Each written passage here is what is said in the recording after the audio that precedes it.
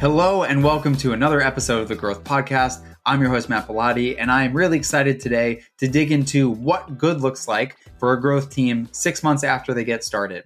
We have an awesome conversation with Thibaut Imbert, who is the VP of Growth at GitHub, and Hila Chu, who is the VP of Growth at GitLab. This was recorded as a Clubhouse session. We're going to go ahead and jump right in. Before I do that, I just want to make a quick plug. If you like this episode, there are so many others with amazing guests. Hit that subscribe button. And if you wouldn't mind, and you've been listening to a bunch of these, a review on the App Store or the podcast store rather would go a really long way. And I would greatly appreciate that. So let's go ahead and dive right in.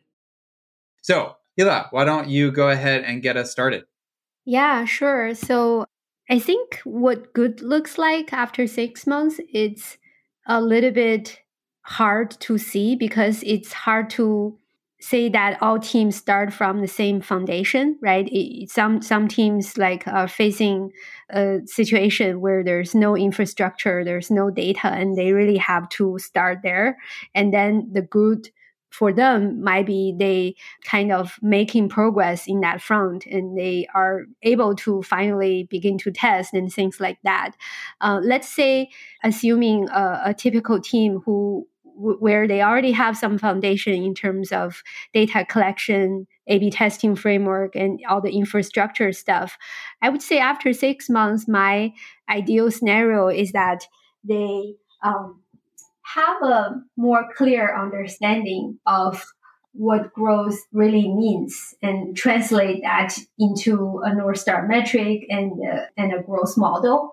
And not only that, they kind of maybe have their initial focus area identified and they picked a metric for it, begin to launch a few experiments and maybe realize that focus area is not a good focus area. Maybe the metric they initially picked is not ideal. So they are pivoting to a different focus area or a better defined metric.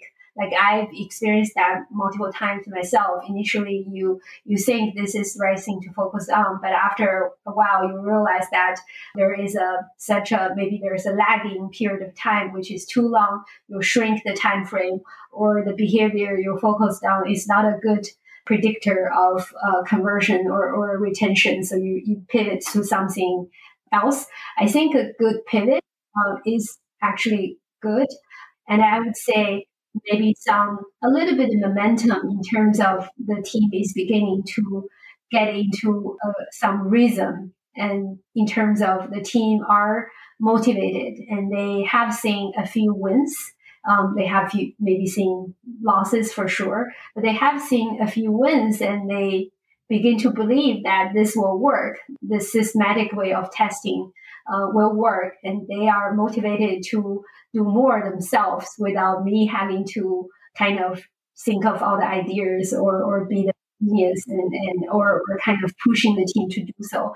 They are enjoying that themselves. Yeah, I would say those are my main kind of indicators. What about you, Thibaut? I like that, and I think I might repeat some things that you mentioned, which I think is a good sign. Number one, I think people after 6 months, I think you want to have a good understanding of identification of the leads that you're going to have on the product side, and as a PM, if you're doing more product-led growth, can be if you're doing growth marketing, maybe you don't call them PMs, but at least from a people standpoint, understanding who are your leads, who have the right mindset, both at the product manager level, at the engineering level, and at the data analyst, data science level. So I think that's really so important. After 6 months, you should have a good team that you've identified in terms of people and the right talent that you want to invest in. The second is tools and platform. Like we have touched in the past, it's so critical that you have a platform that supports that culture of experimentation that Hila was talking about. You want a platform that allows people to test quickly, iterate, be sure that the data is right. So a platform that's trusted. So number one, people. Number two, tools and platform. The third, and Hila touched on that, is the goals. Again, this is so important. After 6 months, you should have a team that clearly understand what they're supposed to focus on. If after 6 months the team is still, changing and working on many areas of the funnel, I personally believe it hasn't worked for me. It's important to have the team focused on, okay, are we actually focusing on acquisition? Are we focusing on engagement? Are we focusing on revenue? So clear goals in terms of the metrics, and then setting absolute goals. So, we've talked about, and there's plenty of literature about the metrics that you want to move. I think it's important, and I've talked about that in the last session. I treat my team just like a sales team in terms of absolute goals, in terms of revenue, because we're focused on revenue. So clear expectations on the goals. So that's 3. Number 4 is a very good operating model for experimentation ideas, for developing good ideas. That's something I realized I didn't do well in my previous role, where I was expecting people to come up with experiments out of, commuting or under the shower.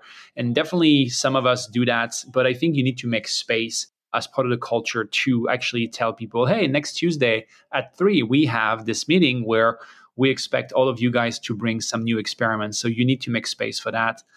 So that's number 4. And then number 5, user research. Making sure that you have the right tools and the right methodology to do user research through surveys and user testing.com if you use that, to make sure that your team has the qualitative data to come up with good ideas.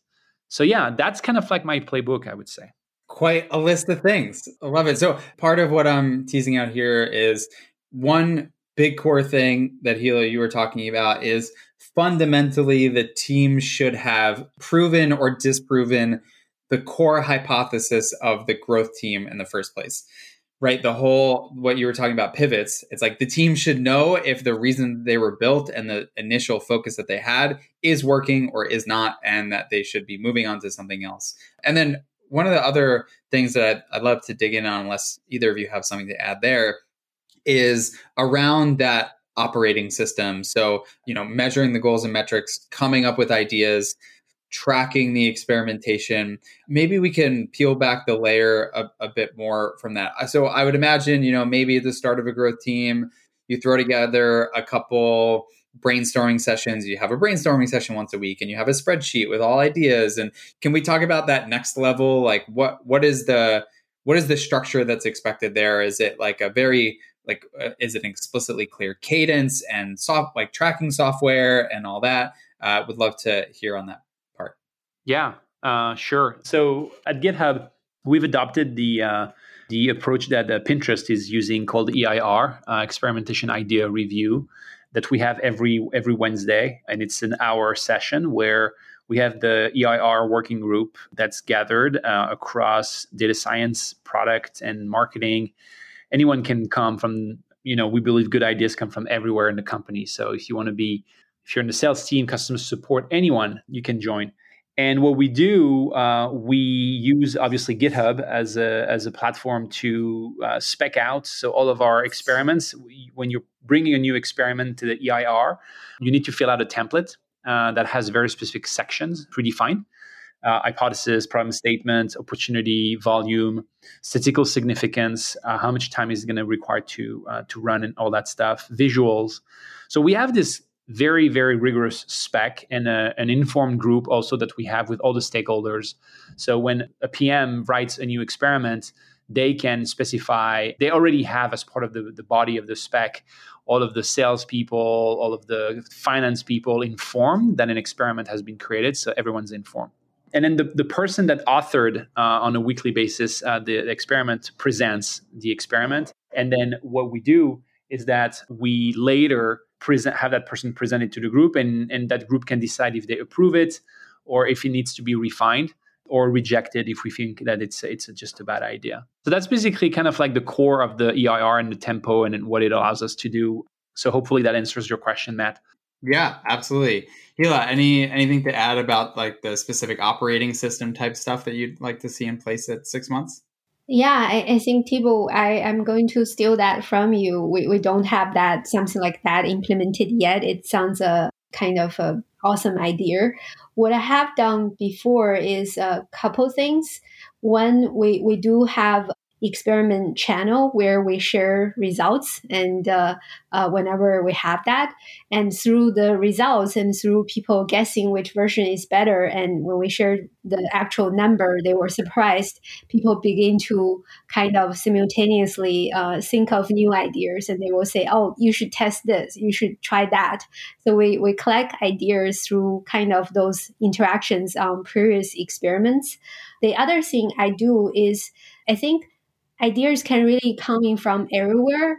One is from data analysis. The other one is coming from user research. And there will be kind of coming from the best practices and different perspectives within the company.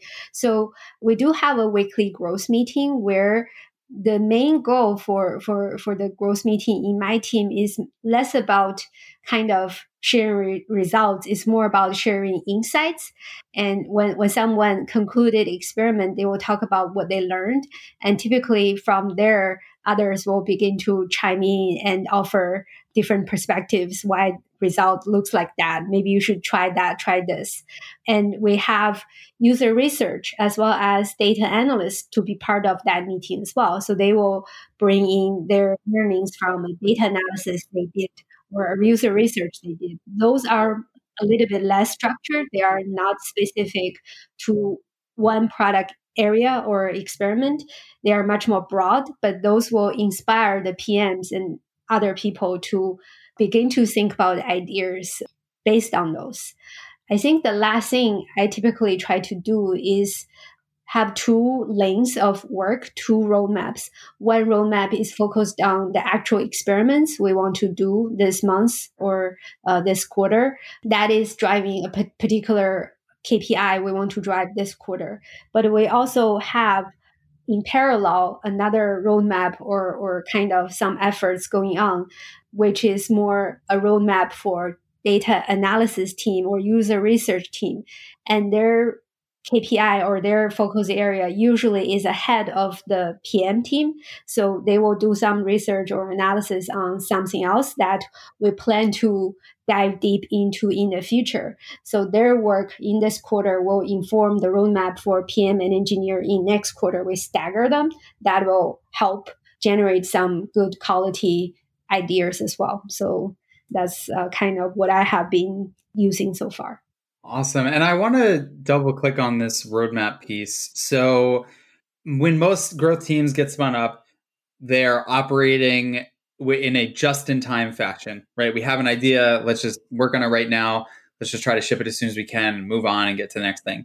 At the 6-month mark, so you're talking about roadmaps and would love, both of your views on this. You're talking about roadmaps, Hila. Like, how far out are you expecting the teams to be with their roadmap? Is it like, here's what the next 2 things that we plan after this experiment that we're running right now? Is it, a multi-month thing? Is it like, here are the 12 big rocks. We're going to do one of them every month for the rest of the year. Like how far ahead does that roadmap look? I think my experience, it's definitely not, I don't think growth will ever have a roadmap that is as structured as maybe some of the large feature development team, right? You have the next 2 years kind of all figured out, because the beauty and the challenge about doing growth is you don't know how your next experiment will turn out to be. And the result of that experiment will inform your roadmap. It may take to a completely different direction.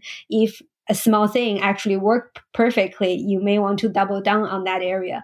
So I definitely feel like it's not 2 years, but I don't think it's kind of next 3 experiments as well. So because that way usually means you're not building up your backlog with high quality ideas. You're constantly trying to find new things to work on, and you may not spend enough time in terms of user research or data analysis to increase the quality of your idea. So I generally will say like anywhere between 3 to 6 months is a good rule of thumb, where you may have your current focus area. For example, our current focus area is we want to increase the early adoption of a particular feature that is popular among new users. that backlog, maybe we have 3 months or 4 months of like ideas there.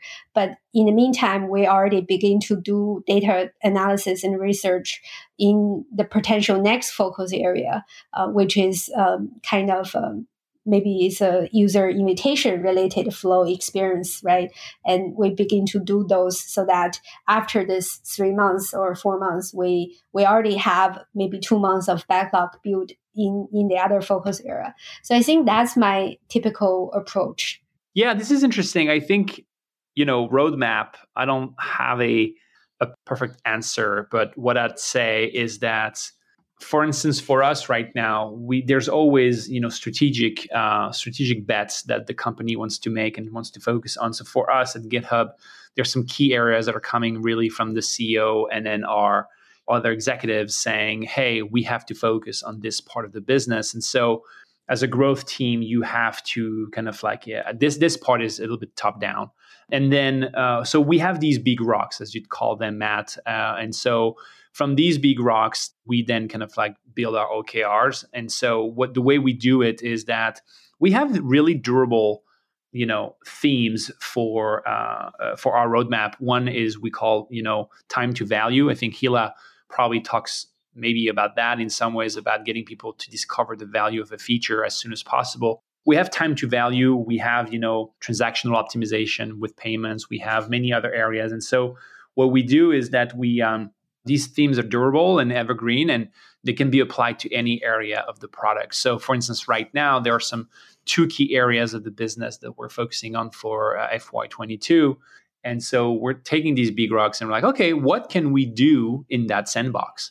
And so that's where, the research starts, and we look at, okay, what is preventing people from adopting this?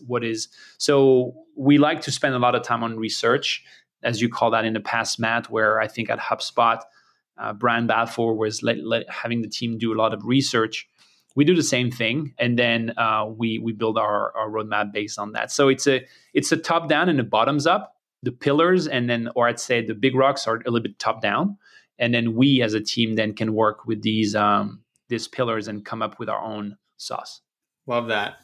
Okay, so let's jump to another angle of a team at 6 months. So we've talked about what good looks like at that point. And I just want to take a second to say, what does bad look like? Let's say you're 6 months in and you don't have many results and you haven't moved a number. What do you do? What does good look like if you're not moving the number? How can you make it good? Either of you can hop in and take it. I mean, I can just quickly. Yeah. So I was thinking about that when you shared with us some questions, Matt.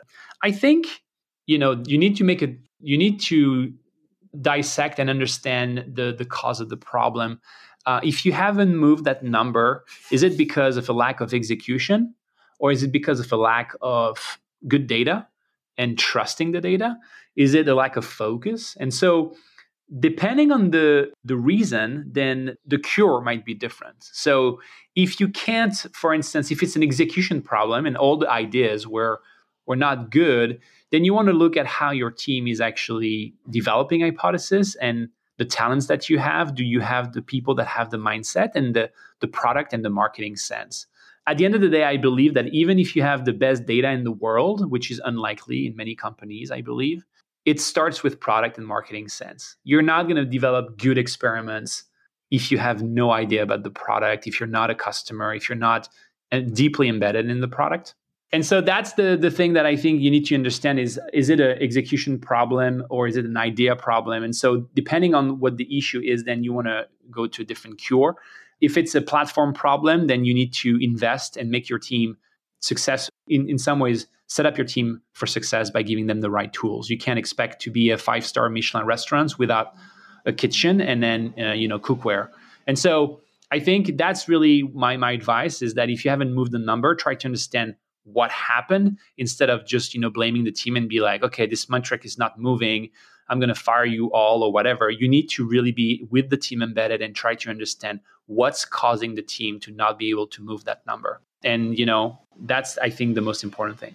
Sometimes I mentioned the good pivot, right? Sometimes that number or that initial metric or focus area may not be the best metric or best focus area, and I mentioned I experienced this myself multiple times, it is very possible you are maybe over ambitious. Initially, you pick a metric that's too broad, that your team really have a little bit of control. Like you don't have the full control. It's impacted by marketing. It's impacted by sales. And your team really has like control on the product experience, which is a very small piece of that. And hence, you have done a lot of things and it's actually working, but it's not visible. So in those cases, you want to figure out a better way to set up a more narrowed focus area, because initially in the first 6 months, I think it's not about make a major win. It's more about have some wins and have some kind of momentum that can motivate the team, that can prove the team to the rest of the organization. I think that's just one thing I will add there. Okay. How would other departments describe a well-functioning growth team after 6 months in their own words? So, for example, if you were to ask a sales director or a VP of marketing at a company that has a growth team that got started 6 months ago, what would you want them to say that would make you, or what would you want to hear that would make you believe that, oh, that growth team is actually doing a really good job? I think it's a good question. I would say number one, and that's something we spend a lot of time on at GitHub, is informing. And that means informing is being grounded in qualitative and quantitative data. So I would say number one, that team is grounded in the customer data, both quant and qual, understanding the personas and all that stuff, understanding our customers. Informing in the sense that to inform the stakeholders about what you're doing. So being a team player, not surprising the sales team, not surprising anyone with stuff, and keeping really over communication is really good in growth because you want people to know. You don't want people to be surprised that there's an experiment going out that's potentially, moving a specific metric in a specific direction. So you got to be really careful with that. So informed in what you do, informed in how you work and how you let the organization know what you're doing. And then I think one thing that we don't talk often about in growth is actually the learnings, because we often focus really heavily on the metrics. Obviously, this is important. But I think, what are you doing with these learnings? Most of the experiments might not move the metric, but you're going to learn something interesting. We thought people would do that. It turns out that's not how people think. And therefore, we didn't move this metric because that.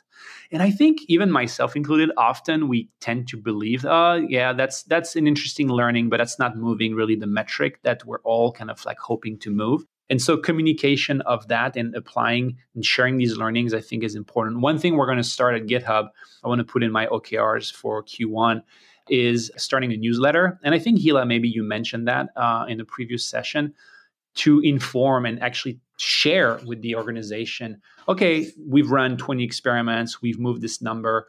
5 experiments were successful in moving that metric. And here's what we learned with everything else. I think that's really something important. So for me personally, I think that's what I think other departments would describe is grounded in data, informing everyone, and communicating about the results and executing and being able to take these learnings and actually make it part of the baseline experience. How do you close the loop after you've rolled all these things, and how do you improve the product and the overall business?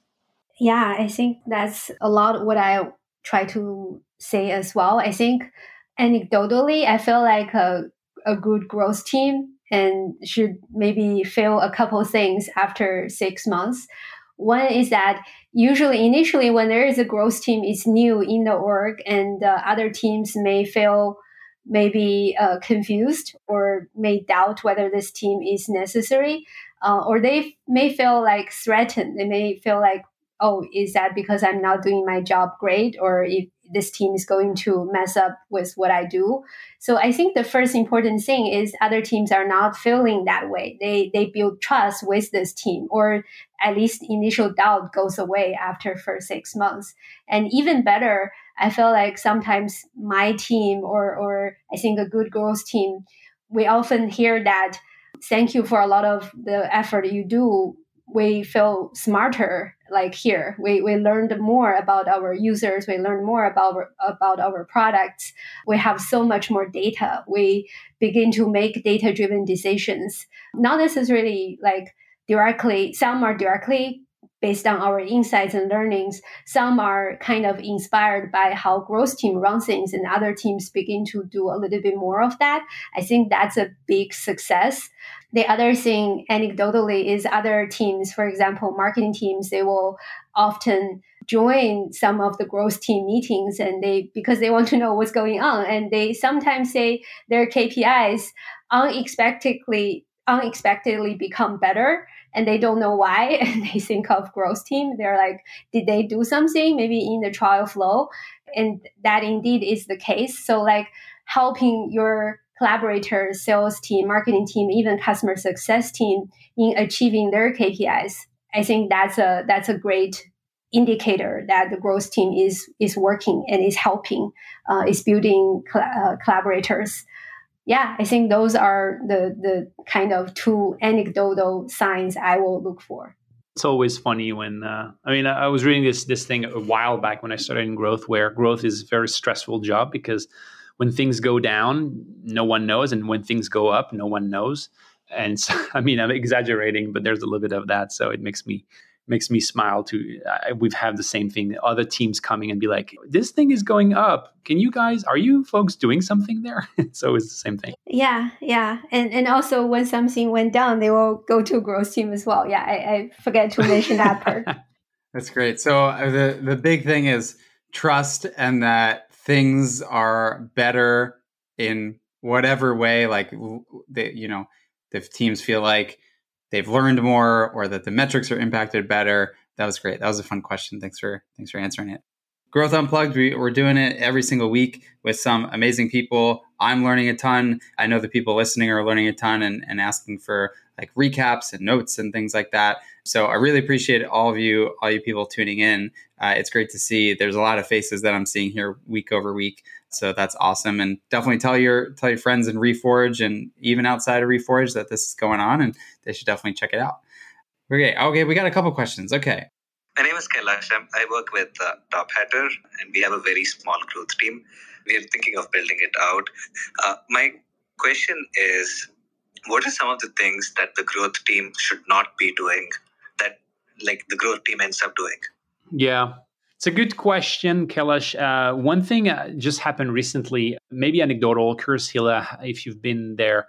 Often the growth team wants to fix things that are actually very core product. So for instance, on GitHub, they are part of the product experience where we go and research and customers are telling us, oh, this part is super confusing and it keeps coming up. And it's so tempting for the growth team to be like, oh gosh, we got to fix this. It's so annoying. Every single customer is bringing that up. But we have to be selfish and be like, oh, right, this is something that the product team could fix. It's also something that could be very expensive for us. Is it actually moving the metric that we need to move? No. And if not, then we should look into it. And it's hard. It's really hard because as a product manager at heart, you want to build and fix and build a great product, but you have to then. So that's an example that keeps coming up for me. And I have to go back to the team and say, right, let's share with the team. Let's meet with them. Let's share all these great insights. But we can't fix the product. That's not what we're here to do. We have to grow the product. Now, to be fair, there will be some moments where it's so bad, or there might be something that you really want to do because the team has some bandwidth and it's a just do it, like we call it a JDI. But often I try to tell the team to move away from that because it's a rabbit hole if you try to fix the product, because then your team is going to be basically fixing all the bugs from the product team. Yeah, I will add something there. I think I've seen sometimes growth team, they are like building features or they're building a product experience that's a little bit more sophisticated. That's kind of larger. That's not a typical very small iteration or experiments. In some cases, that's fine. For example, you're building some sort of gamification mechanism in the onboarding. You're doing things like that. That totally fits into growth. That will help. What become a little bit blurred is sometimes the growth team is structured intentionally small to build things quickly, test things quickly, and move to the next area.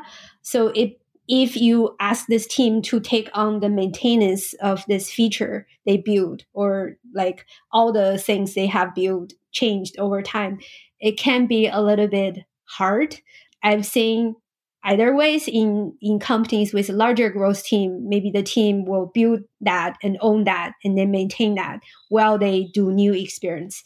In some smaller teams, there might be a workflow or process to be worked out with the core feature team, where you can hand them over this developed feature, or in the case it's a little bit bigger, so that it has a team that will maintain it, and the smaller growth team can move to the next experiments, and they don't have a lot of maintenance responsibility. Because in my experience, if you want growth team to do those big changes or maintain big features, it really eats away their time to be testing, to be doing the new things.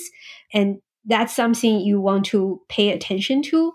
I think the other thing culturally, I feel like a growth team really want to stay away from is to position yourself as superheroes and as the team that you need and you only need, and your numbers will be great. You are kind of better than other teams, than sales, than marketing, than core product teams.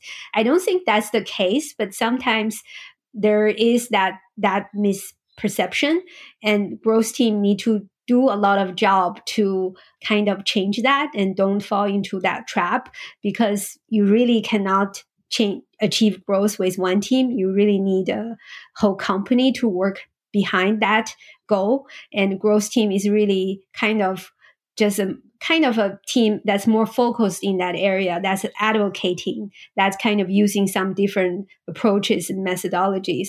So don't try to be the superhero or like be viewed as the superhero. That will be the second point I want to add there. Yeah, one thing I'll just add to that, I think it's a great point, Hila. And one mistake I've seen also is position the team as the team that basically can be parachuted to any problem. It's kind of like we're the team that can solve all your problems, and then you end up with a team that has a lack of identity at the end of the year, because they're like, well, all we've done is, I mean, it's exciting because you kind of like go and run and move fast, but at some point people want to build more sustainable things with more impact. And what I've seen is that when you do that, you tend to chase the little thing that, you know, one team cares about one day, and then the next day that team has moved on. And so you're kind of like, you want to be careful. You want to be able to have, you know, a strategy and a team that believes in the durability of what they're working on. Thanks so much. That was super helpful. I think one of the things that I've seen working really well for us is, as we discover some of these mechanics that, let's say, improve engagement or retention, we have like a long-running holdout. And the growth team, we look at the long-running holdout over time, while the mechanic itself becomes like an operational lever for the team executing. So I think that has also kind of helped us. But thanks so much for your response. Sure. Thanks for the question. Yeah, great question. Thank you for hopping up here and asking it. All right, we got another person with a question. I'm going to go ahead and invite him on up. Hi, it's Juana. I know it's really challenging. Hi. Welcome. Thank you. Matt, this is actually a question for you, and it's a follow-up from what Hila was saying about, you know, it takes a village to raise a baby, it takes a company to provide growth, not just a small team. So with that in mind, I've been following the conversations in this room for a while now, but it's unclear to me at this point if when you talk about growth in this context, do you mean product-led growth? I'm on the marketing team, and my company does marketing-led growth. And I just wanted to ask, am I right? Is it mainly product growth that we discuss here? And are there any opportunities in the future to discuss marketing-led growth, or should I follow other rooms? It's a great question. I love it. It's a question for Matt. What do you think, Matt? Yeah, it's a great question. So I think it's a mix of all of them. I think the fundamental, what's fun to me about growth is that it is such a cross-discipline between all those disciplines. So product, marketing, sales. And so sometimes, like right now, we have more like product focused growth folks, and they'll give more product focused answers. But for sure, like last week we had a woman who runs growth from the marketing perspective over at Shopify. So I think it's a mix of all of them. And what I've found, I mean, I've been running a growth podcast for a while now, interviewing tons of amazing people that run growth teams in all angles, sales, marketing, and product. And I think at the end of the day, like the tactics transfer really well between the teams, like the fundamentals around like metrics and, structure and measurement and strategy, like all those things seem to, cross all the lines. So I think while, you might be getting an answer from somebody that is explicitly like a product-led growth type person, I do think that a lot of those lessons translate really well and easily,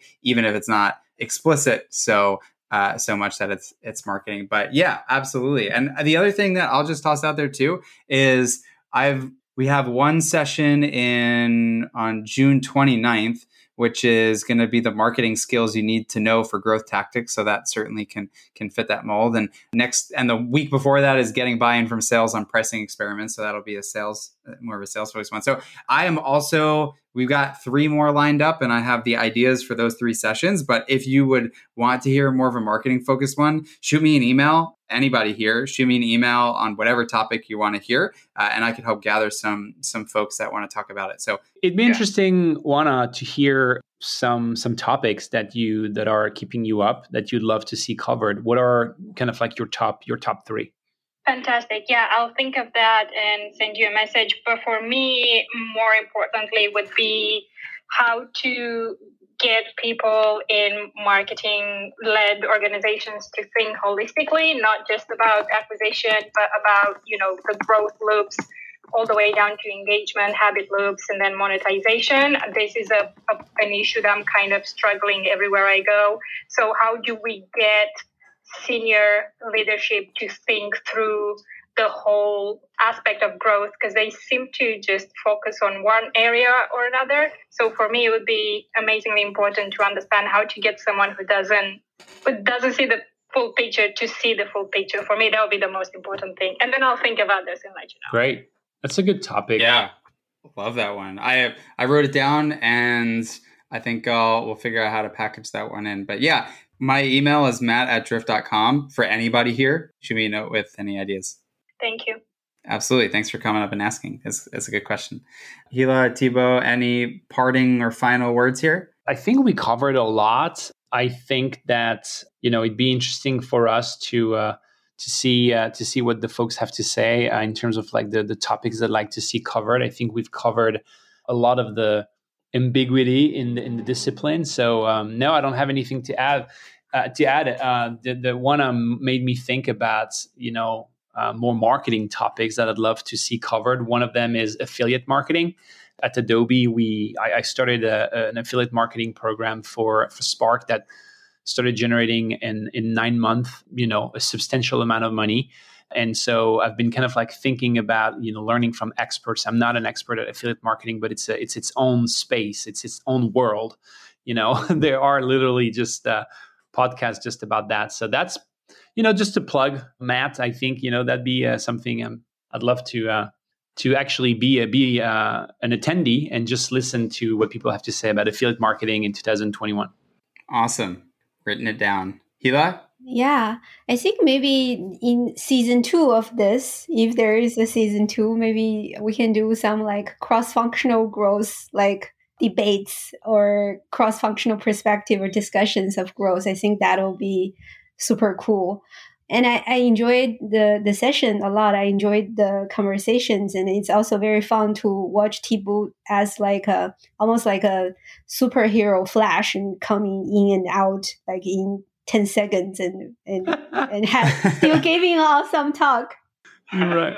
I think we have a question from Fozia. I'm not sure if I pronounced it well, but yes. I'm giving it a try. Welcome up. Thank you so much for doing these sessions. I have personally found them invaluable. By the way, I've been doing product management for both direct-to-consumer as well as B2B. And recently, it's been mainly on the back-end side, building out personalization platforms for direct-to-consumer. So I'm now in a new role where I'm doing growth for a direct-to-consumer healthcare tech company. So I am really paying close attention. My only challenge is I'm on Pacific Coast or West Coast Pacific time zone. You guys are doing this in the middle of my day. So my question is there any way for me to retrieve this or go back in time? And I know Hila shares some good notes and sometimes Matt shares some good notes. What's the best way of following up if you miss a session, I guess is my question. Thank you. Yeah, absolutely. Thanks for asking. So most of these, this one included, we record as a podcast. So if you Google my name, Matt Bellotti podcast, you should be able to find it. And I've had Hila on the podcast multiple times. I've had Thibaut and tons of other amazing people. And each of the episodes tries to go really deep in a specific topic. So I'd say that would for sure be the best way to catch back up on them. Yeah, so I definitely listen to your podcast, Matt. I just wasn't sure if these Clubhouse sessions are part of it too or not. Yes. Yeah. Most of the time, these will start to make it on there. Awesome. Thank you. Is there any other podcast than that Matt's podcast on growth? Matt, I think like you've got the you got the market cornered. Yeah, you own this. It's I mean, I'm joking, but I know it's an honor to be doing this with you, but I know that you've been doing this for a while now, and so it's great to see people having questions, wanting more flexibility in getting this content. Absolutely. Yeah, it's been fun running the podcast. Thanks for coming up and asking. And we got another question here. Sohail? Yeah, that's correct. Hey guys. How are you doing? Welcome. Hello. Good. How are you? I've seen you at mostly all these sessions so far. Thanks for coming by. Yeah, I appreciate that. It's really helpful to kind of listen to you guys and learn a lot about growth. So I actually, before I started attending these sessions, I think this is my third or fourth, to be honest. But prior to attending these sessions on Clubhouse, I really did not have any idea in terms of what growth means in terms of product management.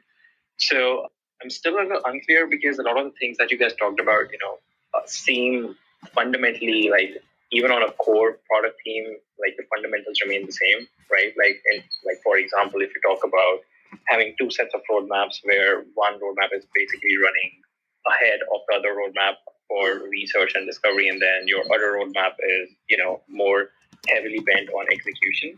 So a lot of the things that you guys talked about, like fundamentally seem the same between growth and core. Wanted you guys to kind of share, if you guys don't mind, a few more differences between growth versus a core product team. Like, what would be the differences? Because I don't think where I work at this point, like there's a dedicated growth team. So we just would love to know like what some more differences are between the two. Thank you. Yeah, it's a good question, and honestly, I think I like the way Chamath, who's now a popular, I'd say, investor and pretty visible on Twitter and stuff. Chamath Palihapitiya, who back then at Facebook kind of like split it into two groups. And that's how I explained it at companies when we build growth teams.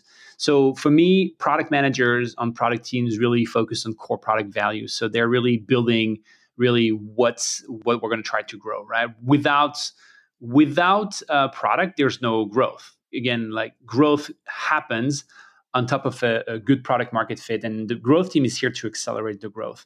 I don't think you've ever seen an article saying growth team fixed product market fit or created a product for the product. That's not how it works. You have a good product. So the product team builds that product.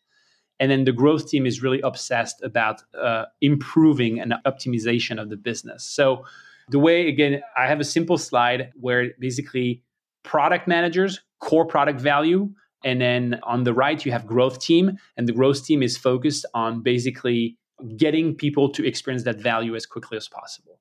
And that's the symbiosis that I explain. I'm like, okay, the growth team is really lives because of the product, and we're here to optimize what the product team is doing. Very often at Adobe was the same thing, GitHub, same thing. The product team is really, really swamped with continued value added to the product. They don't have time to optimize, go back, iterate a ton, and actually really, and so they're leaving things sometimes on the way. And the growth team is here to pick that up and be like, okay, we're actually going to be optimizing that. That's my simplification and explanation of it. Yeah, I think I will use a kind of analogy. I feel like core product managers are the builders, and they kind of, to Thibaut's point, they build the infrastructure, they build the core product, they are building features that actually are solving customers' pain points and problems. I tend to call growth PMs as the maximizers. So I think optimizer is a little bit downplay of their role. I call them the maximizer. They do a lot of things in the product to maximize the value the customers can get from the product that's already there. Because to Thibaut's point, there's typically a lot of things left to be done there. And in my experience, it's hard for one single team or one single PM to do both. Unless I think there are cases where this product is very, very mature, is very, very late stage. In those cases, I think maybe there is not such a big difference in core PM and the growth PM, because they are doing a lot of optimization, maximization, and things to extract value from a product. In most cases, there is a benefit in separating them. I think that the value can be maximized in a way. Awesome. I think that is a great question to end on with some awesome answers. Thanks so much for coming up here and asking. For everybody that's joined, as always, really appreciate it. Hila, Thibaut, I love spending time with you. I always learn a ton. So thank you again for carving out some time in your day to do these. We will be back next week. And the topic for next week is balancing your bets and experiments portfolio. So that should be a great one. And I will see you then. All right. Thanks, everyone. Stay safe. Take care. Bye-bye. Bye. Thank you so much for listening. Really appreciate you tuning into the podcast. I know there's so many things you could do with your time, things you can listen to, watch, whatever it might be. So thank you for spending it here. If you are a fan, a review would go a super long way on the podcast app that you use. Additionally, I am always open to ideas, feedback, whatever it might be. My email is matt@drift.com. Thanks for listening. Hit that subscribe button if you enjoyed this, and I will catch you on the next episode. Thanks.